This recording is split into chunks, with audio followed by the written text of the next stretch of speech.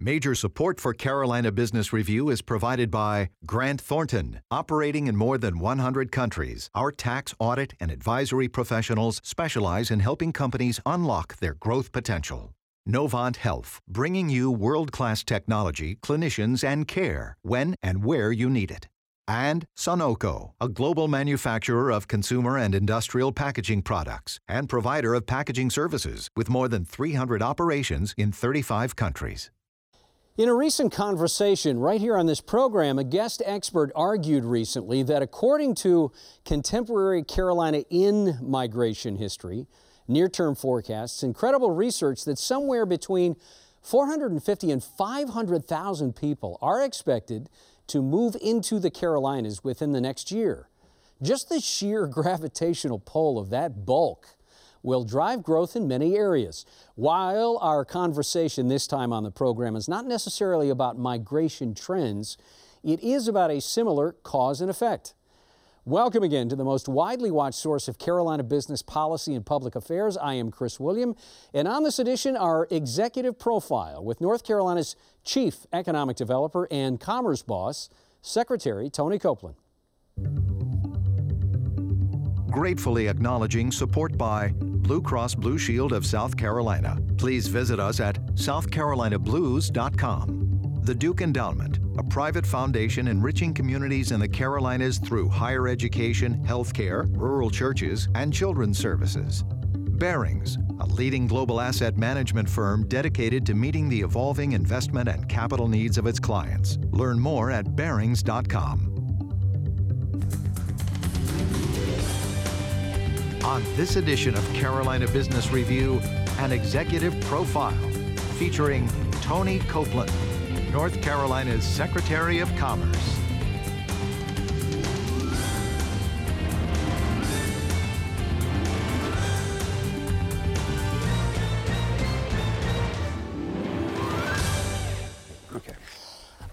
Welcome to our program. I'm sorry, so often the best conversations happen prior to the lights coming up and the camera coming on. Mr. Secretary, welcome to the program, and thanks for making the time. Thank you.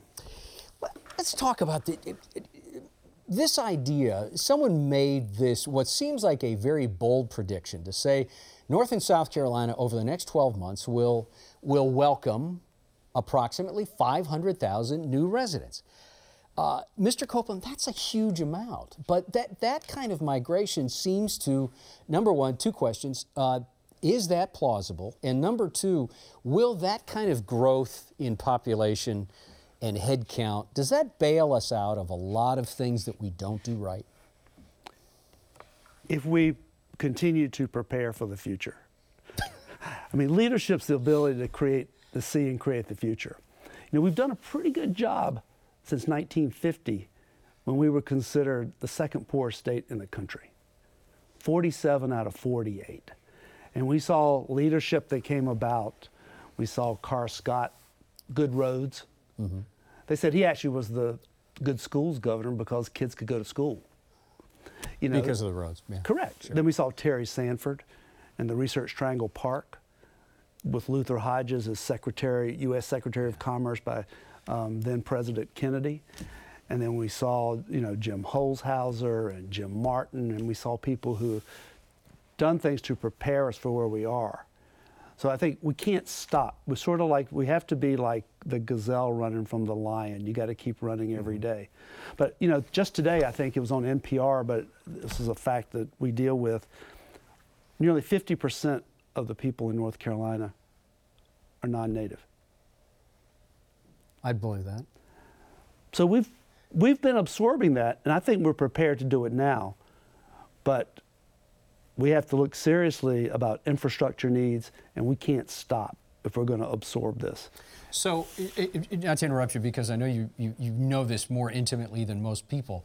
How do we make sure that we get the infrastructure done right, but more than that, the funding of it? Because that seems to be the challenge. Schools and roads, as Jim Hunt used to say over and over.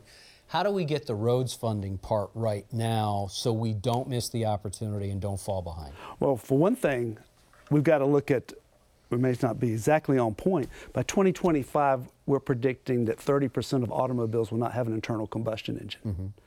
Roads now are paid for almost entirely out of the gas tax. We have to start looking at alternative ways to fund highways, and we're doing that. We're looking at Secretary Trogdon and transportation, looking at funding, we're looking at charging stations, we're looking at all of these things to make forward.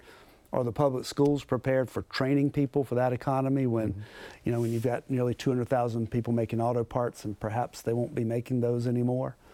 So it's larger than that. But paying for the roads, I mean, we're going to have to, that's going to be, we're going to have to look at all sources of how to get there, whether it's bonds or whatever. We're going to have to look at it. So there was an article, and you know, Mr. Secretary, I didn't really remember where it is, but an article said that North Carolina has at least 5 toll roads in process of being discussed or being planned. So clearly a toll road or toll lane of some sort has got to be in the future. But also, are you encouraged, are you optimistic that we're going to be able to work out the funding and not just, and this is my term, sir, not just political speak, but you feel like we will be able to work through this infrastructure planning and process? Yes. Is it going to be painful? Probably. Yeah. What did Churchill say? Americans do the right thing after they've exhausted everything else. Options. but no, I mean, we will. I mean, we're looking at, you know, and I know I-77 is an issue, but we already have toll roads. We have one in Raleigh. I-95. Mm-hmm. We're having companies today that are reluctant to locate there because of congestion on I-95. I mean, we have to look at and address these issues. Rail. I'm looking at Charlotte with light rail. I commend you on it. Mm-hmm. You know, the Triangle's taking a serious look at it. They haven't moved as far as they have in Charlotte. But it's going to take all parts of this, including airports. I mean, corporate headquarters are not locating anywhere that there's not direct flights. Mm-hmm, mm-hmm. International, we're talking about. Is RDU going to get that China flight? I think so, perhaps. The timing on it we have to look at. I think we have to go back and look at what's going on in China, for one thing. Mm-hmm. They don't have a hub and spoke system of airports in China. So unless it comes out of basically Beijing or comes out of Beijing or Shanghai, there may have to be another system developed in China. So we've got to look at that part. But I think, but we're preparing for it. The funding, the legislature funded that, mm-hmm. and the runway, and I think we have to continue to do that. We can't stop. You know, Johnny Harris is the chairman of Lincoln Harris, and as you well, you know, I know you know Mr. Harris, but Chairman Harris. But you also, to remind some of our viewers, he is this iconic developer in the Charlotte region, but also statewide and southeastern wide, has done, has influence and talks about development, and he singled out Secretary Copeland, the Triangle, recently, and said there is no way, and this is my term, he said there's no way Amazon is going to pick the Triangle because they have not gotten that spine of rail and transportation done. I'm not asking you to respond to him per se, but is there some truth in that? Does RTP need to work that out? Well, and I'm only speaking to what's in the public record regarding Amazon right now, but Amazon's saying 60,000 jobs over up to 17 years. Mm-hmm.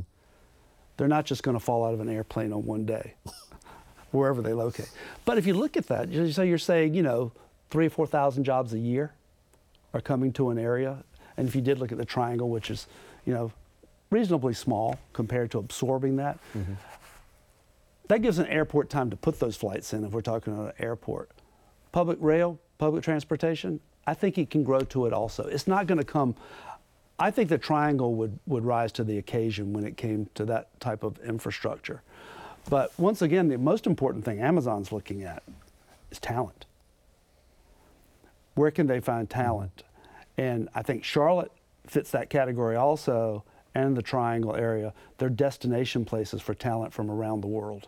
Mm-hmm. I mean, if you look at whether your kids are in school in New York or California, I mean, there's no problem recruiting people to come to these two areas. And if you look at Amazon, a tremendous percentage of their employees will have a master's degree or more of that 60,000. You know, when they started that process last year, and Amazon seemed to circumvent what the traditional economic development process was about putting out an RFP a little bit more quietly or at least discreetly, and Amazon just went public and said, this is what we're doing, we're looking, and all of a sudden there was this mad scramble.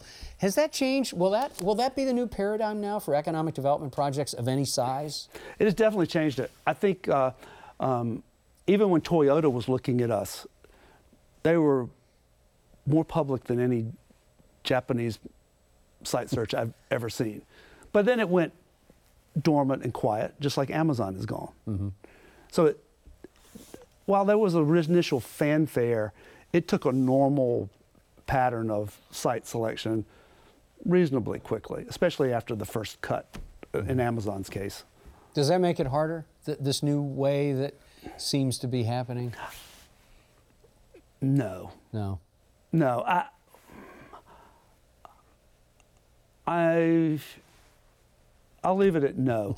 But I will say I believe that it perhaps creates more of a burden on local people responding to it. Because it's not narrowed down as succinctly and as narrow for them that perhaps they don't stand a chance spending a lot of money on an RFP. Will it be hard? Let me ask it this way, sir. Will it be harder to rally the troops, as clearly North Carolina did when this bid first came out and hit the wires? Will it be easier to get people to say, okay, we didn't win the Amazon, and maybe not the Toyota Mazda, but this next one could be Apple, could be something else. Will it be easier to say, but we know how this process works now. We know what sites are available. We know what resources we have.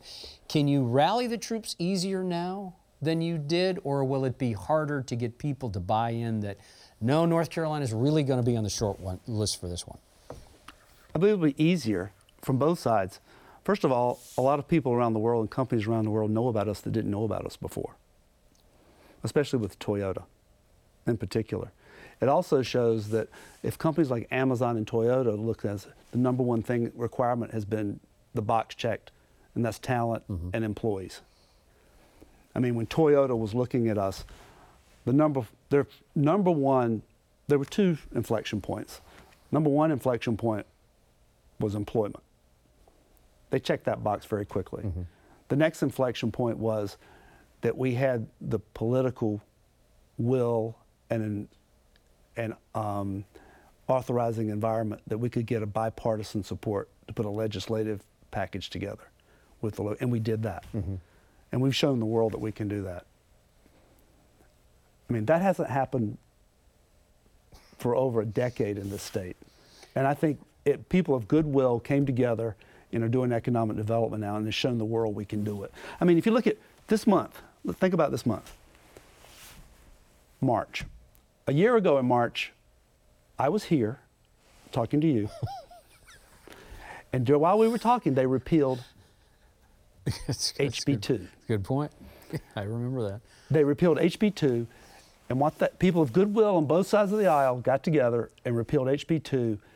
And what that did, that shows that North Carolina is back into the world arena of economic development and put a measure of stability and certainty back into the process.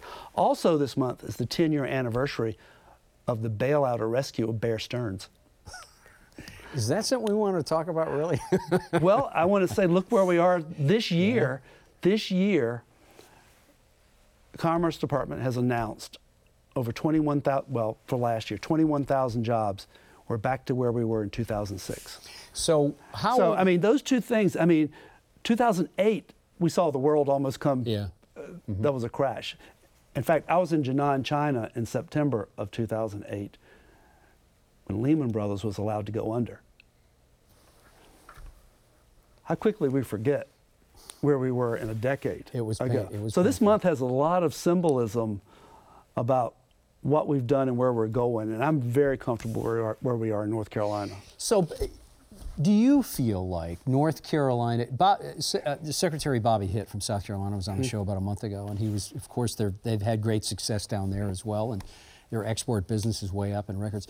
But he was talking about all the success they've had with heavy manufacturing and where that they're way past their high water mark is when you measure it from manufacturing and jobs and capital investment and so on and so forth. Do you feel like North Carolina, as you just put it, Mr. Secretary, 10 years ago we are now back to level, if not beyond? Are we well beyond the issues that we had around the social issues, HB2 and so on and so forth? Do you feel like, by and large, that stuff is behind us and North Carolina is now not just dealing with how it used to be, but do you feel like North Carolina got its mojo back? Yeah.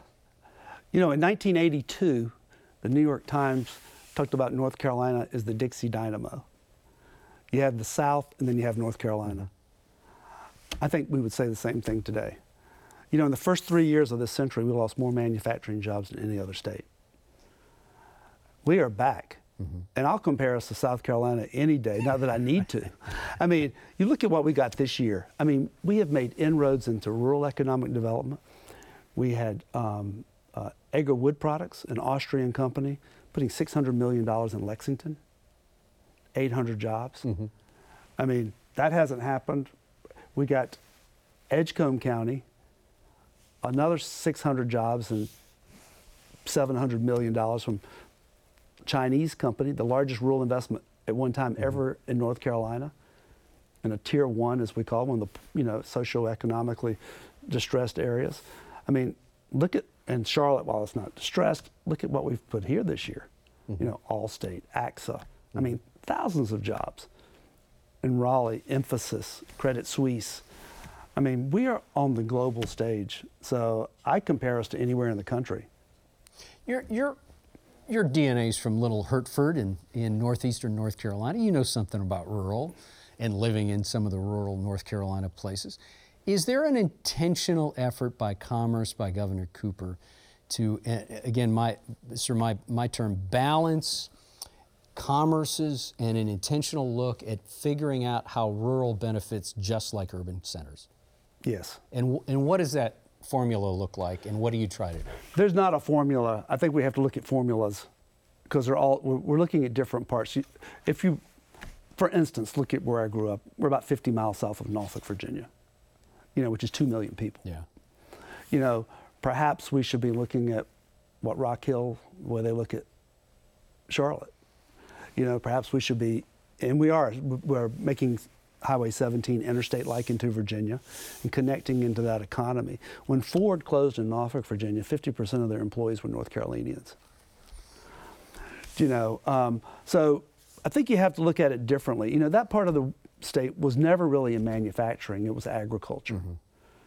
Well, 4% of the farmers now produce 75% of the produce, of the production. So towns like mine that had 3 car dealerships, tractor dealerships, feed mills, hardware stores, all that's now gone because all the supplies are purchased on the world marketplace, come in by train and truck. So that's gone. But we've seen that this part of the state, manufacturing, tobacco, textiles, that sucking sound, as I mentioned, in the first 3 years of this century. The difference is in this part of the state, and let's just look at Lexington, for instance, you do have an infrastructure here for manufacturing for it to come back. There's water, sewer, there's highways, there are airports, there are rail. Perhaps not perfect, but this project that went in Edgecombe County, they've been working on that site for 15 years. Isn't that interesting? So it's a long-term goal, and we work with the legislature, and we've been proposing that for infrastructure. We can't fully address the rural parts of this state until we're willing to come up to the table and pay for infrastructure. Do you feel like there is some type of commitment from the General Assembly to not just understand it, but be willing to find the dollars? I think finding the dollars is a challenge. We still, even today, have legislative tax cuts in place to take effect. We'll see. The president's infrastructure package was not as robust as perhaps we thought it would be. But for instance, there are opportunity zones were created with the tax bill that the president put in. I've met with Mayor Lyle. She's met with me many times at Mecklenburg County and some other. There will be approximately 250 of those zones that we can select that will be, the Treasury has to approve, Department of Treasury, that will allow capital gains investment, people with large taxable gains, to either postpone or completely be absolved of those capital gains depending on how long the investment stays in an area. You made a couple references to political relationships, and it seems like Governor started on some rocky ground with the General Assembly, and I'm not fault finding, I'm just saying last year was a tough year politically. Do you feel like there is better harmony among the parties and among those who seemingly want the same thing in North Carolina for all citizens? Yes. I think there's an understanding that the parties are different. They're different agendas, but we have to work together for common good on many things. And economic development is definitely proven to be one of those things. And let me go back to something else you said. We were talking about Toyota. Is that all of these economic development projects, Mr. Secretary, how do you get in a room or get into the General Assembly or sit with the governor or sit with your deputies or any of the EDC group in any town and work out the cost for these type of Toyota Mazda? We've got a mega site. We know we can cobble this together. But how do you find the willingness to figure out what that cost is? How far are you willing to go, I guess? It takes a lot of time and a lot of educating the process and bringing people in and building trust. It's all about trust. I mean, with the legislature, I've spent an inordinate amount of time with the President Pro Tem and the Speaker of the House and with the governor. And when it comes to building up, you're talking about the economic incentive packages, yes. I guess you're saying. The incentive package, yes, sir. And, you know, there's the political will to do it if you present the facts of how it pays for itself. One of the things we do in North Carolina, we do not give cash for the sake of cash unless we model it and there's an economic model and we get a return on that. I'm not quite sure that's completely understood when people read there's a $1.5 billion incentive package. I think people think we're backing up a truck and giving the company money without a contractual relationship that goes in place there and the requirements that they have to do. I mean, one of the things, this is an inordinate amount of time spent by my team, and more like an M&A transaction almost, with all of the lawyers, all of the company's lawyers, the local lawyers, the state's lawyers, putting these deals together. And they're very complicated legal agreements. I mean, like you say, the Walden model is what we use a lot to show the return, and I'm sure you're familiar with that Mike Walden from NC State came up, which you still rely on. But we don't just give money for the sake of giving it. Is there an opportunity being missed? And Secretary had said, we talked to Secretary Copeland, we talked to North Carolina, we feel good about that relationship. Are we still missing something to say it's the Carolinas and not just North and South battling for Toyota Mazda, for instance?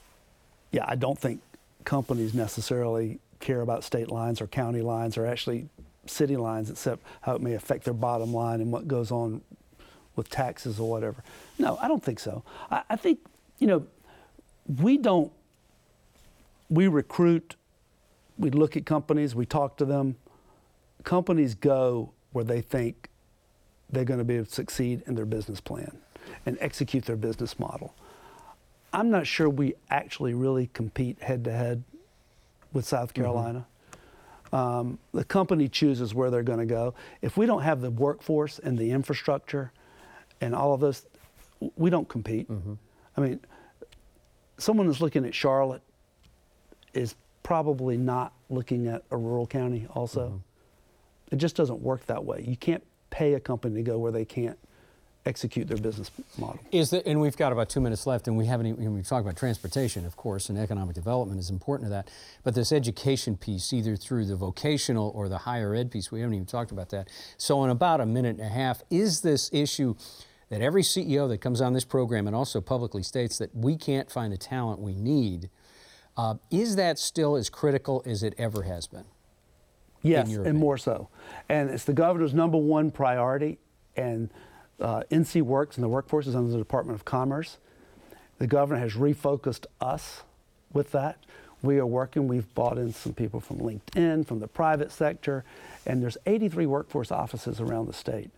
We're working with companies to come up with, we're looking at the apprentice programs, the state apprentice programs, the federal and the corporate apprentice programs, looking at other avenues other than the traditional, you know, high school, college diploma avenue. Yes, workforce is critical. I was meeting with some of the biggest banks and some of the smallest banks in my office last year.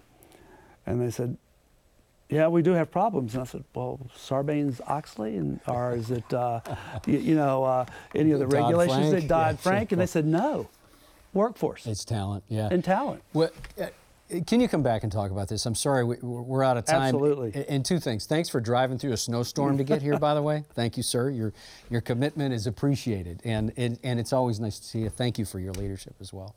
Thank you. Nice to see you. You too. Secretary Tony Copeland, thank you for watching our program. Until next week, I'm Chris Woody, and we hope your business and your weekend is good. Good night. Major funding for Carolina Business Review was provided by the Duke Endowment, Barings, Grant Thornton, Novant Health, Sunoco, Blue Cross Blue Shield of South Carolina, and by viewers like you. Thank you. Promotional consideration provided by Business North Carolina Magazine. For more information, visit carolinabusinessreview.org.